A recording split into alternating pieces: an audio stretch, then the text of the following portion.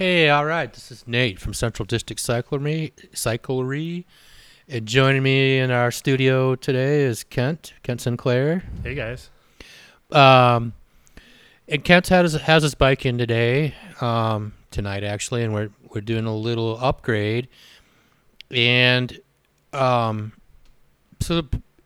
Kent has a pretty mean machine. It's a Kona Honzo steel frame. Has pretty big tires. Has pretty big fork on it. We run two fives. These are Maxxis Recon 2.6s that are Okay. on there right now on an internal 29 like WTB rim. Yeah. And then what you had on there, and why we're gonna chat a little bit about upgrades right now is SRAM level brakes.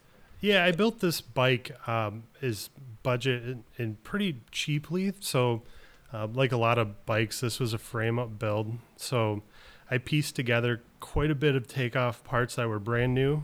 And some of the stuff was new, but for the most part, it was what I could get a deal on. And they're a level T, single piston. And I was running 180 front, 160 rear. And they worked, but I've had issues. Then I could never get them set up nice. They were never powerful, and it's kind of like a no-brainer. The brake rotor's glazed and they're not really working very well. So it's time. So well, kind of one of the things we're gonna do on this upgrade is we're increasing the size of the rotors from a 180 160 to a 200 180 config. Yep. That's just more shear stopping power. It also dissipates heat faster, and there's a lot of heat in a rotor from braking. And if you ever want to prove that after a good ride, just reach down and touch your rotors. I don't think I would recommend that. So 200 and 180, and that's where the trail bike world is going for a lot of stock setups. And then we picked up a set of. So these brakes are a TRP. They're Aaron Gwynn's like downhill like enduro brake model. So these ones are called the TRP G-Spec RSC or something like that. Trail, I don't know. They're a 4-piston brake. They are similar to Shimano's stuff. They use mineral oil. These specific ones are all black levers, all black housing, all black brakes. They even have like these little cooling fins on the actual caliper itself. I have no idea if that actually does anything. I guess we're gonna find out. Yeah, so they're gonna be some that's some serious upgrade.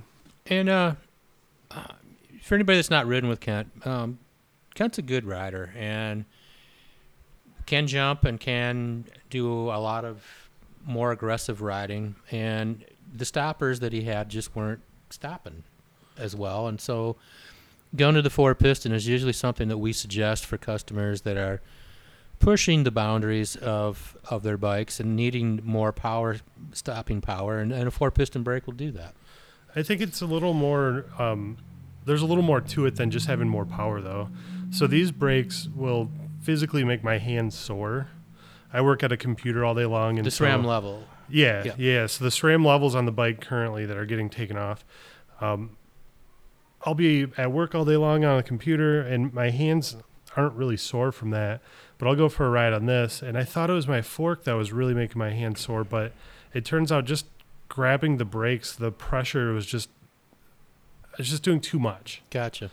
So what I'm hoping to gain from this upgrade is better stopping power, of course, but I'm also looking to have just a more comfortable ride that my hands don't go sore as fast. An easier modulation, and kind of one of the things I'm a big advocate for 4-piston brakes, and part of that is it's for me. I just like to set mine up to be a one finger deal, so I can just brake pretty comfortably with one finger on each hand. But if I really need to, I can grab a handful of brake and shut it down. Yeah, you just got to make sure that you always grab the left. Just grab a real big handful of that left brake right when you land a jump. Yeah, that's the perfect time. That's really how you give the best show. Yeah. Yeah, that impresses the ladies. I understand too. Yeah. Nothing like, and you should also do that in a crowd. Yeah, absolutely. If you're not really sure, just make sure you grab a big handful of the front. Yeah. So this upgrade is it fits with the theme of this bike. So I built this bike up on a budget, and part of that budget is using parts that fit a compromise of performance and also cost. Yeah. So a big reason that I went with a lot of takeoff parts is because the cost is a lot cheaper.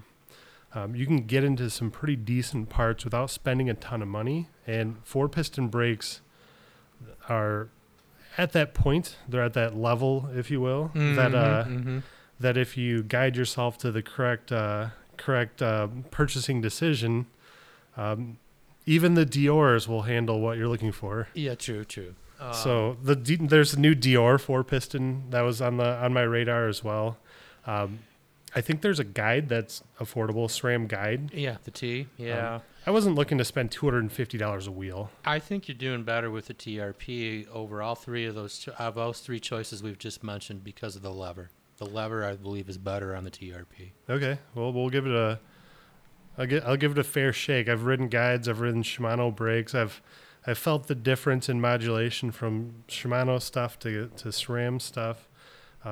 It'll be nice to see something that's not from the same old. Oh, agreed. Well, after we get a few more, after they're installed and once we have a few rides under our belt, we'll revisit this and kind of see how Project Purple Bike is rolling along. Yeah, I think that's where we're going to leave it for now. The brakes, and obviously I'm going to do something with the tire since we did have the flat tire as well. Mm-hmm. But I think I'm going to pretty much just fix it and ride it. The having budget parts, but having a good value and not getting the cheapest possible option always.